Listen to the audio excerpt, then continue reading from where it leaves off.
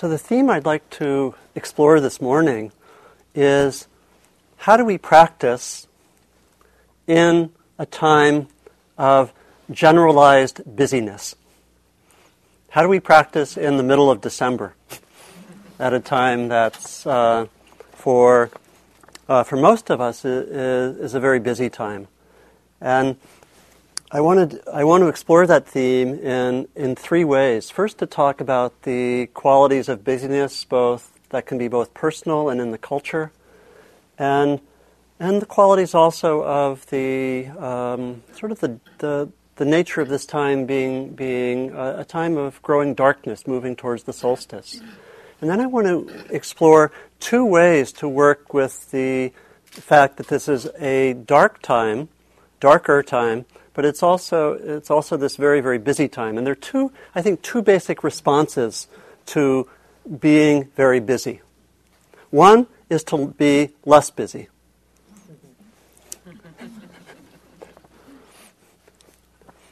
And the second is to be more spacious and equanimous with the busyness. So I want to talk about those two aspects of working with being busy. And it really brings out in some ways a series of themes. The first would bring out how do we, in a time of busyness, still stay fresh and still stay grounded in what's most important to ourselves.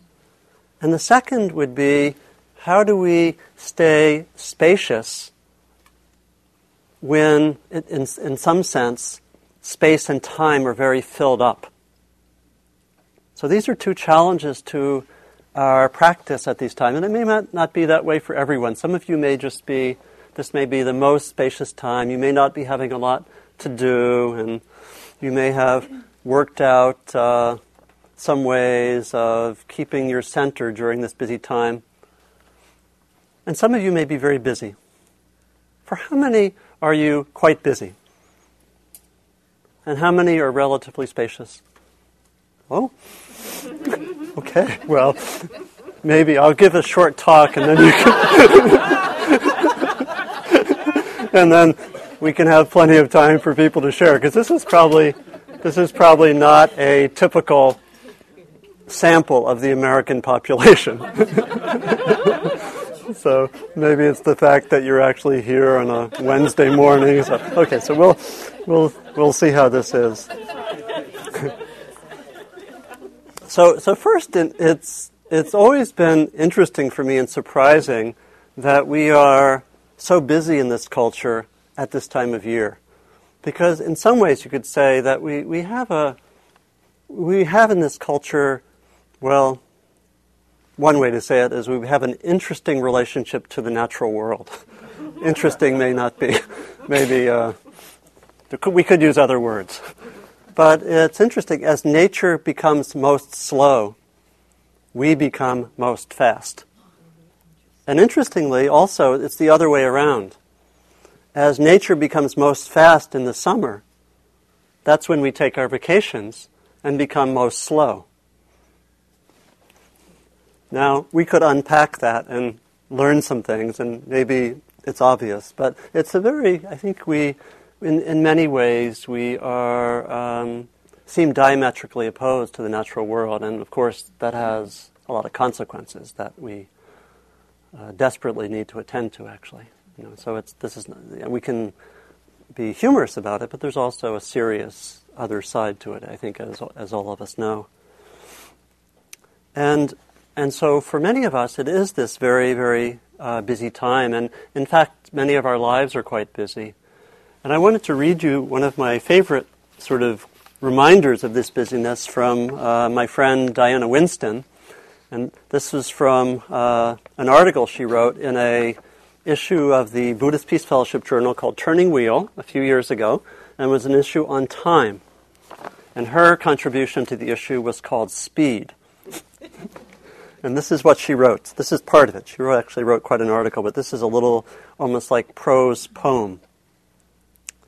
I don't have time to write letters, read books, visit my friend, play with my little brother, kiss, touch, sigh, dance, relate, eat ice cream, make music, cook, pray, smell, meditate, take a walk. My God, make it all stop. I don't have time and it's running out and I'm running fast and furiously and I want it to stop. Ouch, it's painful. Why can't it stop? Why? You have to make it stop. What's wrong with this country? Have we all gone crazy? Are we insane? How we've lost touch? How have we lost touch? We've got to stop this running about. All I want to do is lie down and just crawl into my bed and rock myself to sleep. Not this craziness, not this crazy running about. What am I? I'm so tired. Please, somebody, you've got to help make me stop. I'm sorry if that took you into. We'll just have a moment of rest. So, but there's something that is very deep about this busyness, and I think we all have to find ways, both personally and culturally, to relate to the busyness. And some of it is way more than personal. I think we all know this, that there are certain changes that have happened in the society. There's a book that was written about 10 years ago by Juliet Schor, who's an economist. And the book is called The Overworked American. Some of you may know about this book. She actually documents the fact that, generally speaking, compared to 30 or 40 years ago, each American works about a month more than we used to in the workplace. I think it's quite well known in terms of the number of vacation days that the average number of vacation days in this country is 12. And that may be more than some of you have. You know, that it's 12, and compared to Western Europe, the average is 5 or 6 weeks. So it's a huge difference, and it has a lot to do with the nature of our culture and the quality of our lives. Our main rivals in terms of overwork are the Japanese. I don't know if this will happen soon, but very recently the Japanese introduced a new word into the vocabulary. The word is karoshi. The translation is death by overwork.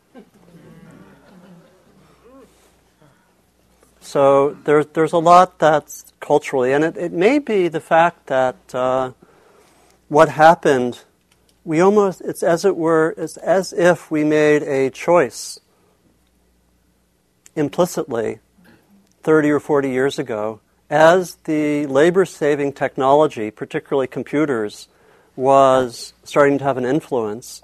And it's as it were we had a choice. We could keep the same level of consumption as, let's say, 1960 or 1970, and work less and have more leisure. The other option was to increase the level of consumption, work more, and have less leisure. Which choice did we make? And we made the latter choice, but it wasn't really, of course, a choice because it was never discussed. And it's helpful to look at that because some of the technology is still helping, and hopefully it can be brought to more consciousness. Many of the Europeans seem to have made a different choice. You know, and it's interesting because I know from the Juliet Schor book, for example, in Germany, they work about 300 or 400 hours a year less than we do and produce about the same amount. It's interesting. So in terms of busyness, there are a lot of cultural issues. Thomas Merton, about 45 years ago, around 1960, he wrote this, very, very prescient about the tendencies towards overwork that he saw. He wrote this: "There is a pervasive form of contemporary violence to which the idealist most easily succumbs: activism and overwork. To allow oneself to be carried away by a multitude of conflicting concerns, to surrender to too many demands, to commit oneself to too many people, to want to help everyone and everything, is to succumb to violence. This frenzy kills the root of inner wisdom, which makes work fruitful." And so it's a very powerful issue. It has cultural, social roots. It has also personal roots in terms of whether we find ourselves overly busy. And it's a deep issue to look at. And of course, this tendency is taking over the world increasingly. And I imagine that Western Europe is even being challenged to cut back on their vacation days. But there's a story that I heard from Sulak Sivaraksha in Thailand, a little while ago. He tells the story that in the 1950s, there were a number of visiting American development experts, and they were trying to advise the Thai government about how to have the economy grow. And they told the government that the problem is that the people are too content. And so they developed a campaign to have the people become less content so they'd be interested in working more and having the economy grow. It's a powerful story because you could say in some ways what happened is that we could say that the greatest wealth that we have in a way is our inner peace or our inner happiness. And you could say that in some sense they robbed people of their greater wealth to create what we might take to be a false wealth or a very problematic wealth. So here, that's the situation in our culture, in our world, that we have a lot of pressures to work a lot. And again, it's not just a personal situation. It's very much a social, structural, cultural issue. So here we are at this time, and it may be busy for some of us, and for many of us, half the group has already worked out all these issues and are fairly spacious. But even so, I imagine we all sometimes get busy. So it's helpful to look at the question of busyness and to see that there really are at least two basic responses. And I want to talk about that first one of seeing that busyness is an issue and saying, well, I lose sight of my priorities, my deeper values when I get too busy, and sometimes I need to slow down and shift the situation. And then sometimes maybe I don't have a choice, and sometimes can I still keep my center even when things are very busy? So those are the two areas I want to explore. So the first one is, how do we use this time, if we feel so inclined, to slow down, to be more quiet, to remember as it were, the lessons of the natural world at this time. The natural world is going into further darkness. It's going into a time of, we might say, inner germination, when things that appear still, where nothing is happening, are actually preparing for later growth. And so, for many of us, this can be a time when we say, let me go into that, let me myself go into the darkness, let me go into the appreciation of slowing down and being with the dark as something that is can be a refuge in a way, that can be something, that darkness can be something that's very fertile, that we can perhaps take some time during these next weeks to be with the natural world more fully, to take some time of slowing down, to take some time of reflection, to in a way go into the dark, to go into the appreciation of the stillness, of the even the mysterious, to remember that as a way of slowing down, remembering what's most important. And so I love during this time to have quiet time, to be with the natural world. I think probably in the last 25 years, I think I've been on retreat over New Year's, probably at least 15 times for a week or 10 days, and it makes a huge difference to take this time. And the New Year's retreats we do here are booked up way in advance. And so, but even if it's not a week, to take a day or two can be very, very powerful. And it's really to to let the busyness aside in a way. It's really what we do when we sit, when we meditate. In a way, we can relate to the busyness in our lives by taking a day or two away, a week away, but we can also do it on a daily basis just by saying, when I meditate, the busyness ends here.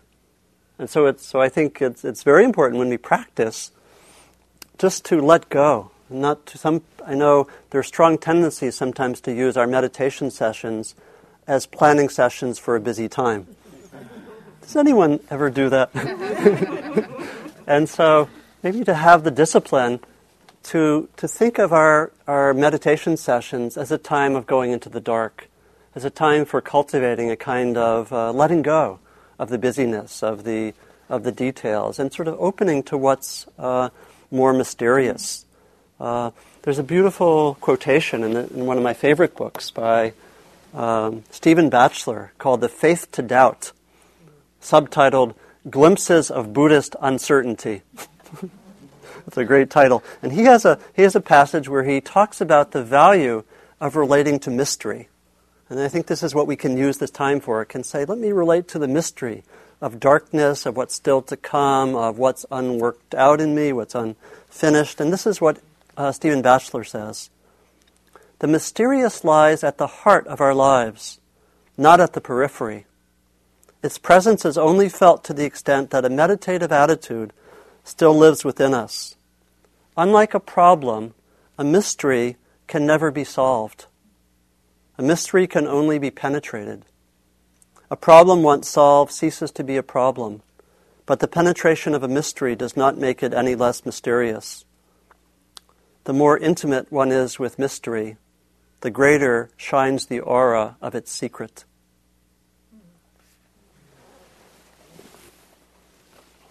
So we can use this time as a time to say, how do I go into the darkness, into the mystery, into the fertility of not knowing, of letting go of the details?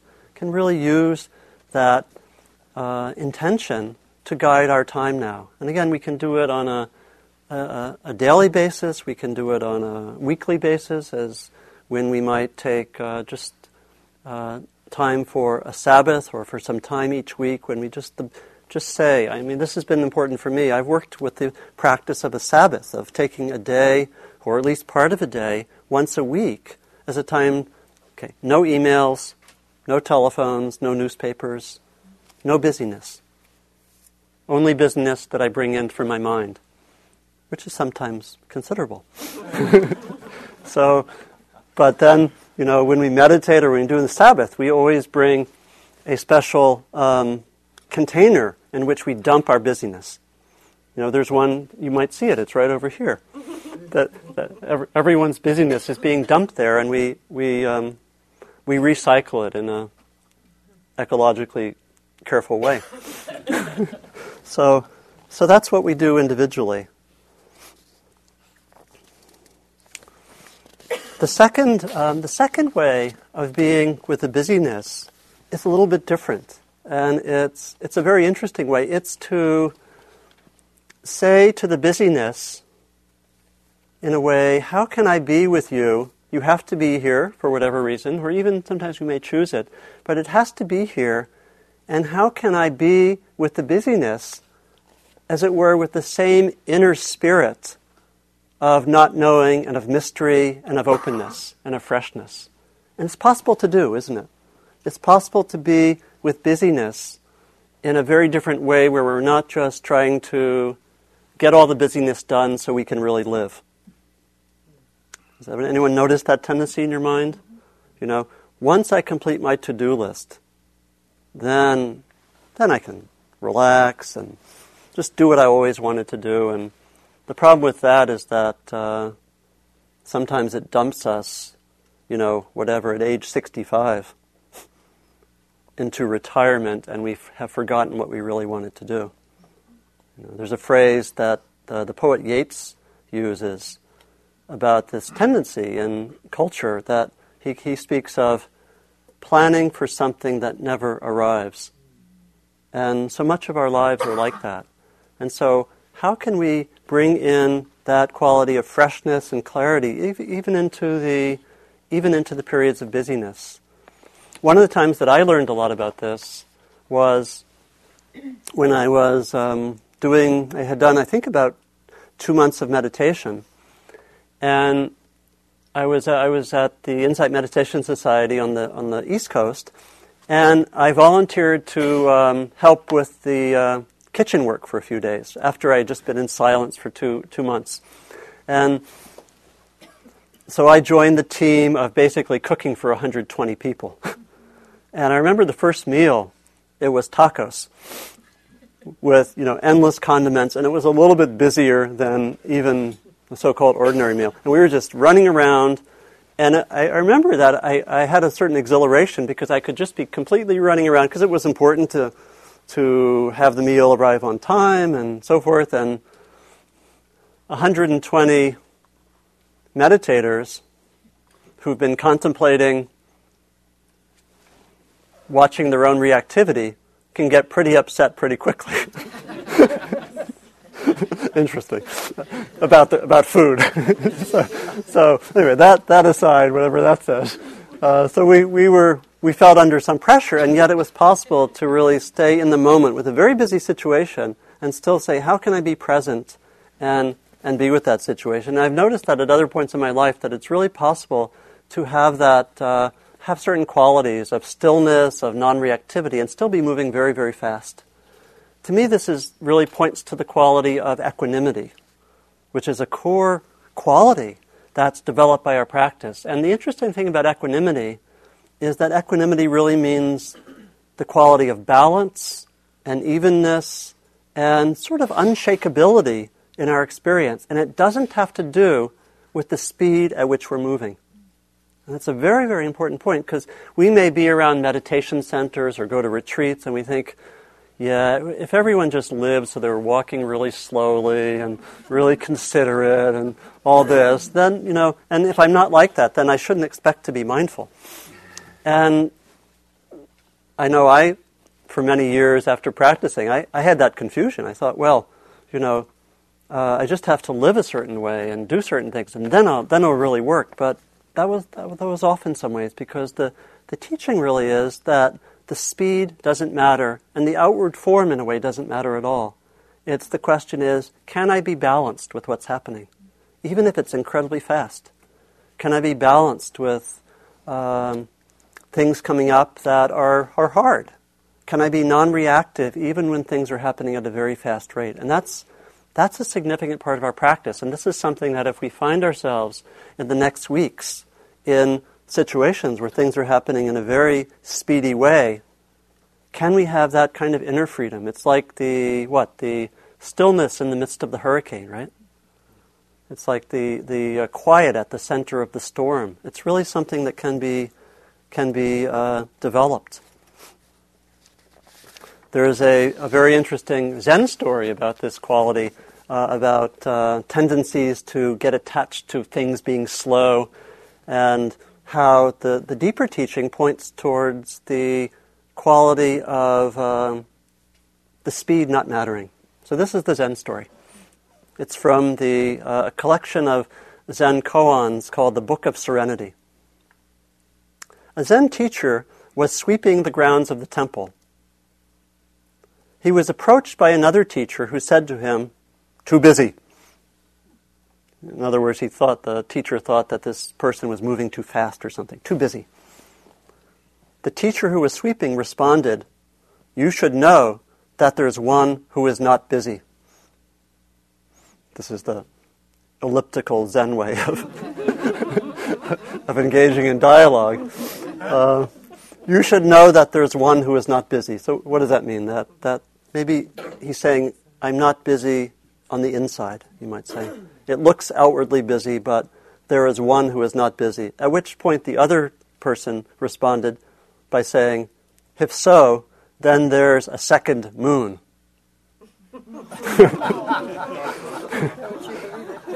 If so, then there's a second moon.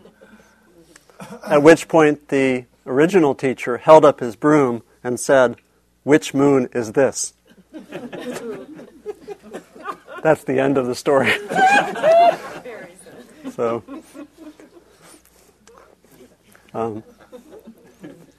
so this may be the reason that you're not studying Zen.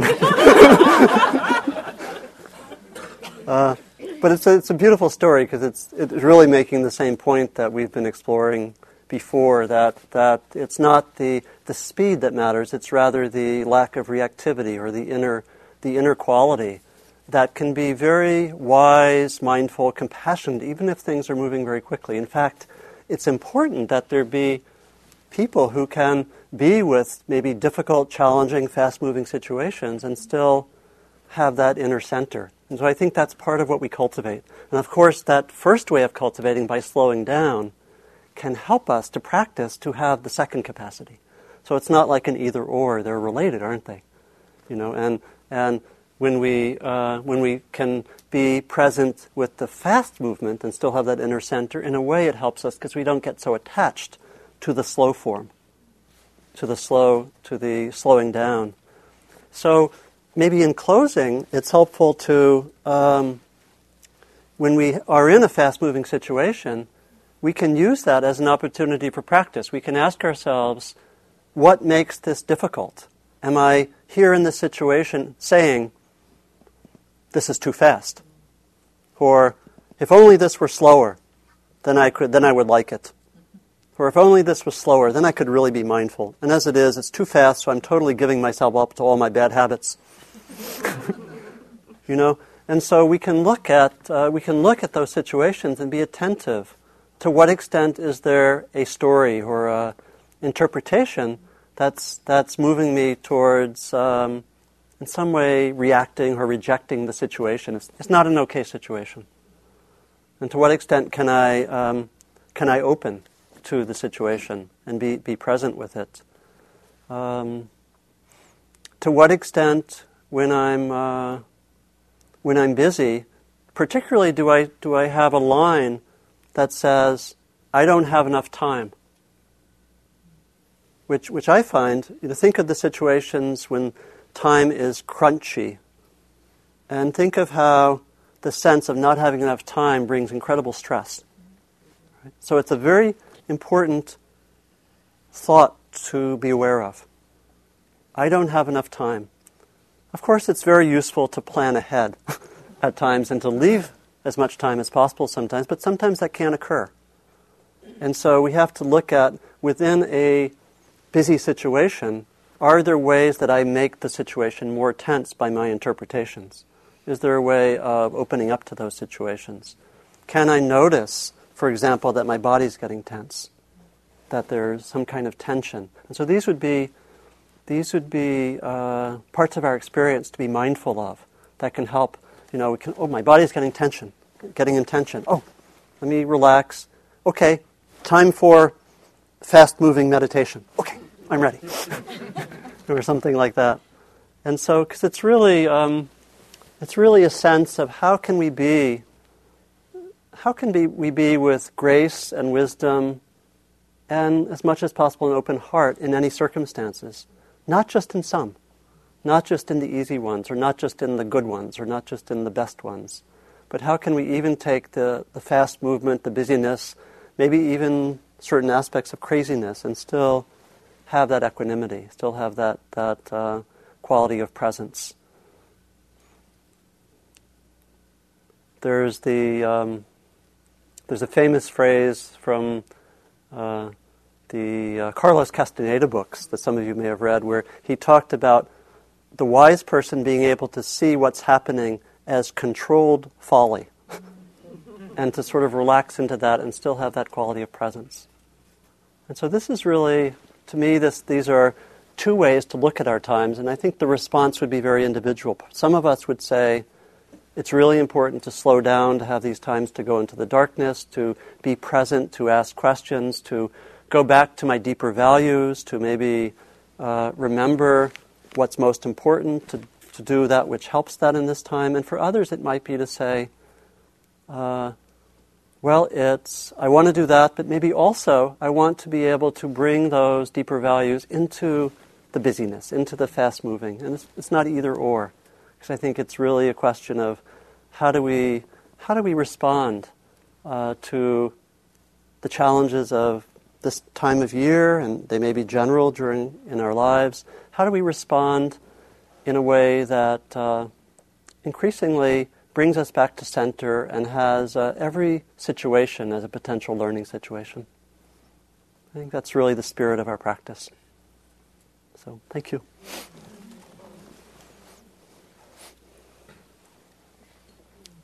please. What's the source of the Thomas Merton quotation? It's in a book called Conjectures of an Innocent Bystander. Do people know who Thomas Merton was? Yeah, he was a Catholic monk in most of his adult life. Died in 1968. He's probably the person in the English-speaking world who most brought the contemplative dimension of religion back into Christianity. He was also a tremendous bridge between East and West. And lastly, he also bridged the inner life with the life of social change and activism. Because he was sitting in his monastery and he regularly received visitors. He wrote on social events, even though he was in this monastery in Kentucky. And very inspiring for me. When I lived in Kentucky, I used to go to the monastery all the time, probably every 6 weeks or so, and got to know a lot of the monks. I got to know people who had studied with him. A very beautiful man. He met the Dalai Lama. He met Thich Nhat Hanh in 1967, and just a very influential person, a person of great wisdom and compassion. Very, very beautiful. So, do you remember your question? John. See if I can. I suppose maybe it ties in. Okay. If something comes up that, in your experience, and you don't quite know how it happened, why it happened, but you know that there's stuff that you need to deal with, I guess my question is, do I just sit and try to be real calm and then have an intention that something that I'm going to work? I mean, I don't know what the mechanics are of trying to deal with something that I obviously am confused about or don't know about. Where does the wisdom come from? So, if I could reframe it, and maybe I don't know did everyone hear?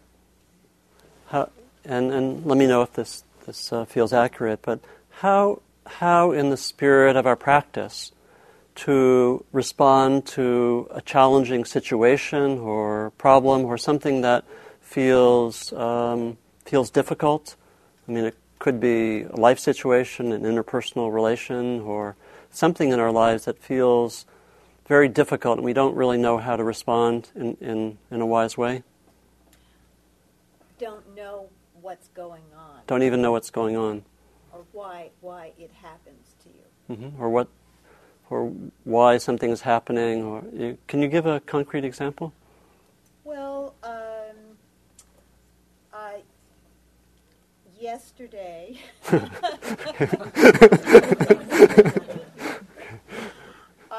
a friend of mine was upset by a couple of dogs that another friend of mine had.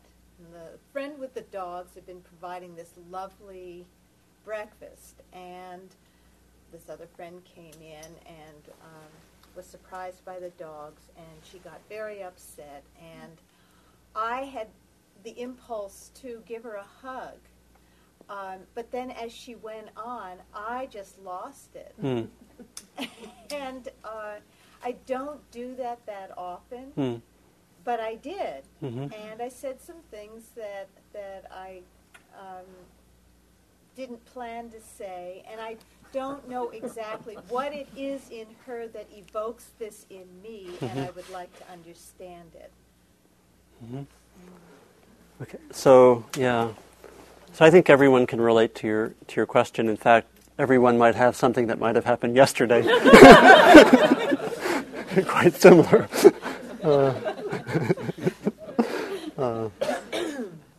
So one thing we can do, maybe the first response will be a little bit flip. One thing we can do is we can come talk about it the next day with like-minded people. It's actually not such a flip answer, because it's actually pretty significant to it's really saying, let me bring this to people who share my values and let's explore it. Because I think the spirit of inquiry is a good one. That when something happens that troubles us, or if I say something I think we all know this very well, that we sometimes lose it and say things that don't match our self-image, right? And that are troubling, and say, what was that me, or am I, shouldn't I have better results after 10 years of meditation, or something like that? And so there are so many ways to respond, but I think that the starting point of inquiry is a great one. It's really to sit with the situation, maybe to have some reflection, and even something that maybe goes more into the nonverbal, because when we get into the verbal domain, we sometimes can rehash it, and we just activate our judgments or our more reactive qualities. So I think the inquiry, or the looking into it, if it can be non-reactive, or as much as possible make use of our non-reactivity, which might be to sit silently, just to say, just to sit there and say, what do I feel about that? And to not think it out, but really, and mostly it would be to say, I don't feel so good. I feel sad, or I feel, and to notice what's there. If there are judgments that occur, to just say, oh, there are judgments happening. There's maybe a wanting to make amends, to apologize, or whatever it might be. But I think the inquiry, the sitting with it, the looking with it, the talking with friends is beautiful. It's a beautiful way to respond generally when there's some confusion. Maybe where we tie it to our practice is that we, over time, start noticing that when we notice these things over time, we can start noticing that they're patterns.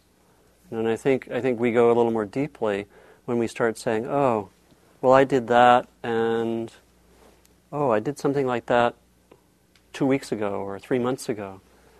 Because I think a lot of the powerful part of our practice is when we start noticing some of our core reactive patterns, and can have even some precision about seeing what they are. Like, when this happens, I tend to get lost. When this occurs, when someone says this, or when someone doesn't listen to me, or when something happens that I feel really pained about, I tend to lose it, So I think not to take this as a problem, but it's more like an invitation to really see more deeply. See more deeply what are my own patterns, and how to respond more wisely to them. So I think it gets deepened when we start seeing these not necessarily as just one-time things, but as invitations to look into this, and then to have it be an ongoing kind of investigation. Because something really shifts in our practice when we start to be able to identify those patterns which are most, say more deeply rooted, and which happen regularly. The sort of our core reactive patterns, our basic ones, and not always very flattering to look at those. In fact, not usually, but for that, help and guidance and community and friends can be very helpful, because part of what's difficult about that situation are the judgments that come up. The fact that I can judge myself, and it's very helpful to work with the judgments in certain ways too, because what tends to happen with difficult situations is not just one reactive pattern, but it tends to trigger other ones, right? One reactive pattern will then trigger my judgmental reactive pattern.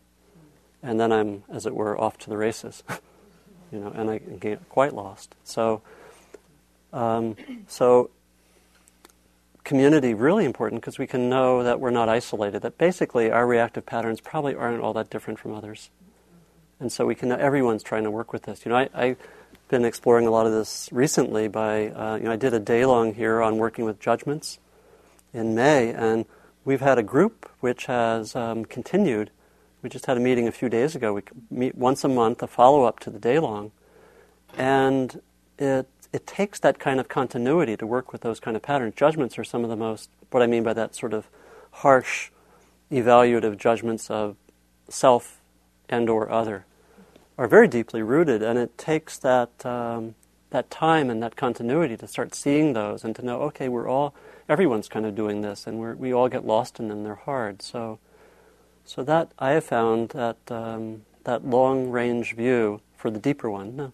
And then community can be. So that's maybe a starting point. And just to sit, to look, and to take it as something to work with. I hope that's a starting point, at least. Yeah. Would anyone else like to add any reflections to her question, please? I have a friend that always says recognize and avoid. So if there's a situation between two other people, it doesn't mean you jump in and try to embrace it and fix it. It's between those two to fix it. Often that can be wise. So it might be to look into, in that kind of situation you're describing, do I have a self-image of being a fixer? And sometimes, the downside of that is that we may actually be uncomfortable with certain kinds of situations to the point where we almost compulsively want to fix it. And the positive side of that is it may come out of compassion and wisdom to actually help.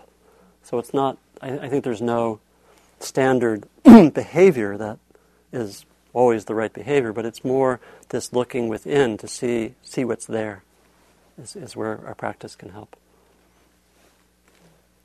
Please.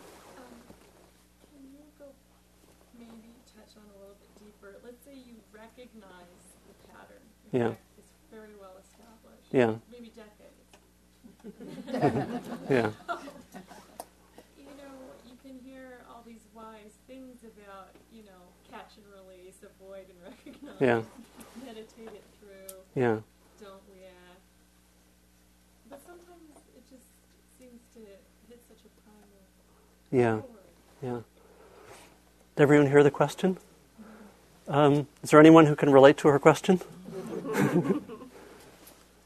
It's a great question because it can sometimes feel frustrating to be doing a lot of meditation, think of oneself as someone interested in growth, and maybe have done 10 years of therapy, and a lot of retreats, and then when you're in a certain situation, this happens and instantly reaction, right? Oh my God. So it can be a little bit frustrating and demoralizing even, or worse. And so,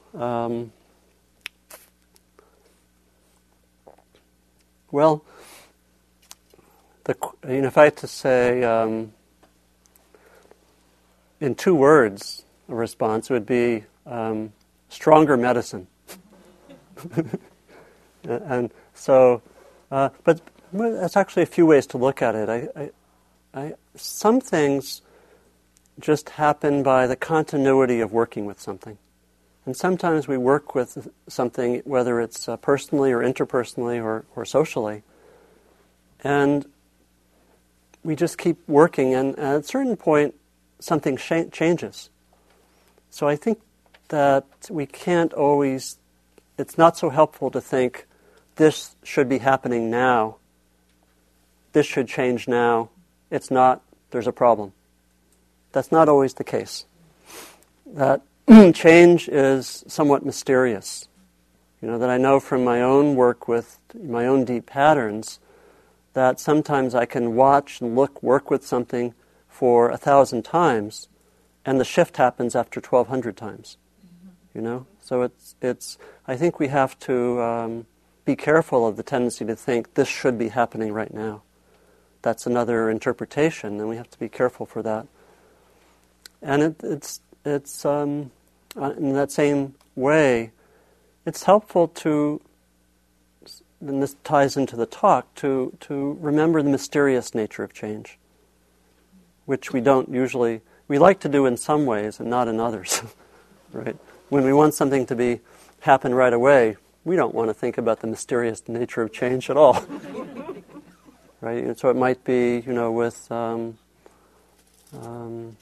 was thinking of the execution a few days ago, that we can get, extremely upset because this didn't happen right now, and that's, is appropriate in certain ways.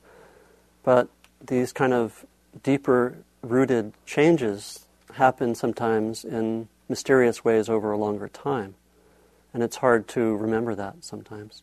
So that's a piece of a response. Sometimes it's important to, this is what I meant by stronger medicine, sometimes it's important to actually give more energy to working with the pattern. And that might be to work more consciously with a mentor or with a group or with people, to give more focus, partly so that we can remember to investigate and to be mindful in the moment with the situation. We need a lot of support. The basic transformative practice that we use here has to do with awareness, sort of a non-judgmental, warm awareness, whether to oneself or to others, over time is healing.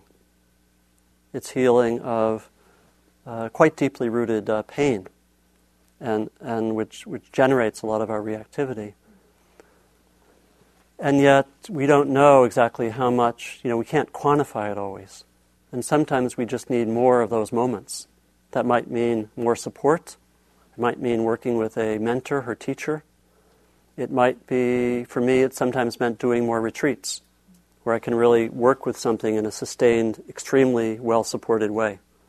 That's what I meant by stronger medicine. We might need to have a little more energy to work with the situation. And that could come in a variety of ways. Yeah. Thank you. It's a great question. Would anyone like to, we need to close just in a minute or two, but would anyone like to add anything to that question? I'm sure there's a lot of collective wisdom here. Was that, did you have something? Okay. Would anyone like to add anything to that reflection, something that may have helped you to work with a deeply rooted pattern that sometimes felt like it was just staying and staying despite all your best efforts? Please. The willingness to keep showing up. Yeah. Yeah. The willingness to keep being there, because my experience is that it's that continued healing presence over and over and over again. And our practice really depends on that constant showing up. This is not, I don't know if after saying this some of you may want to leave, but this is not the quick fix approach.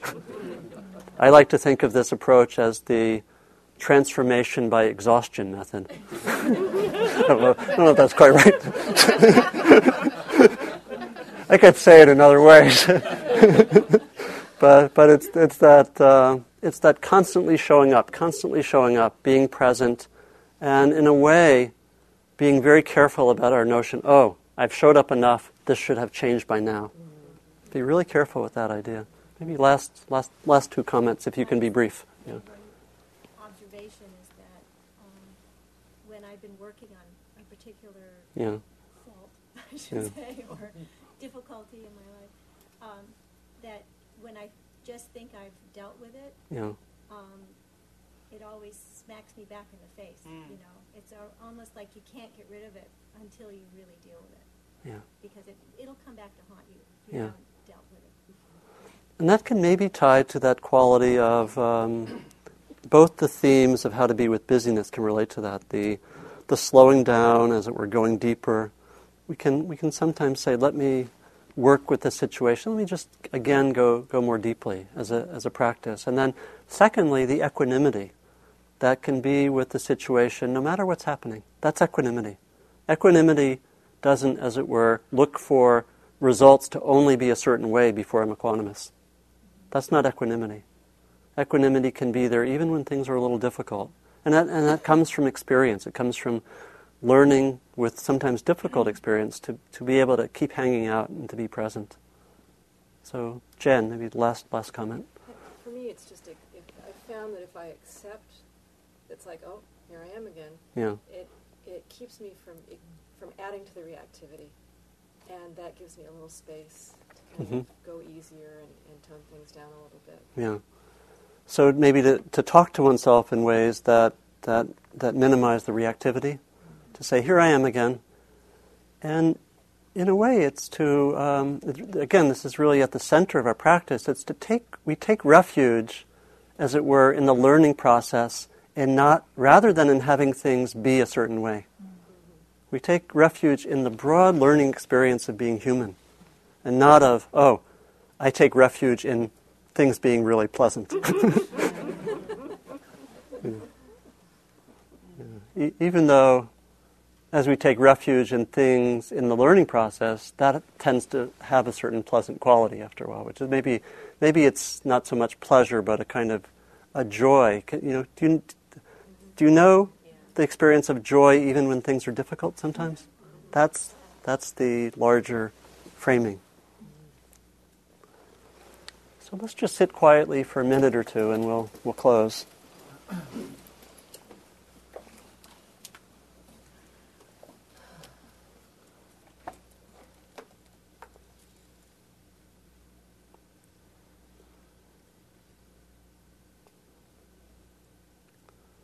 So letting be present what was helpful from this morning,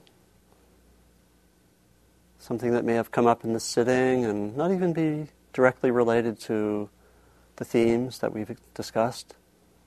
Or it may be one of the themes of the talk or the conversation afterwards. Whatever was helpful. Or if there's an insight that we want to remember, or an intention that comes out of the morning, let that be present. Might be an intention for the next week, let's say.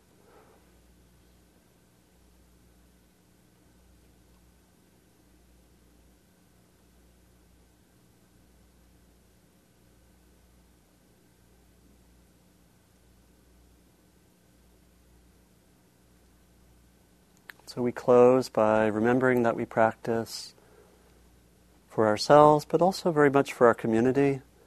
And then we extend the offering of the fruits of our practice, the fruits of our time together, out into the world, offering it ultimately to all beings,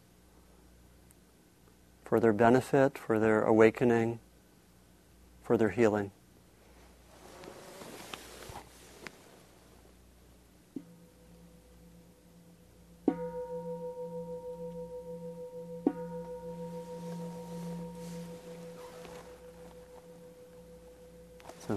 Thank you very much, and have a great week. We'll hope to see many of you next week. And I think we'll be right a little bit after the time of the solstice. So, thank you.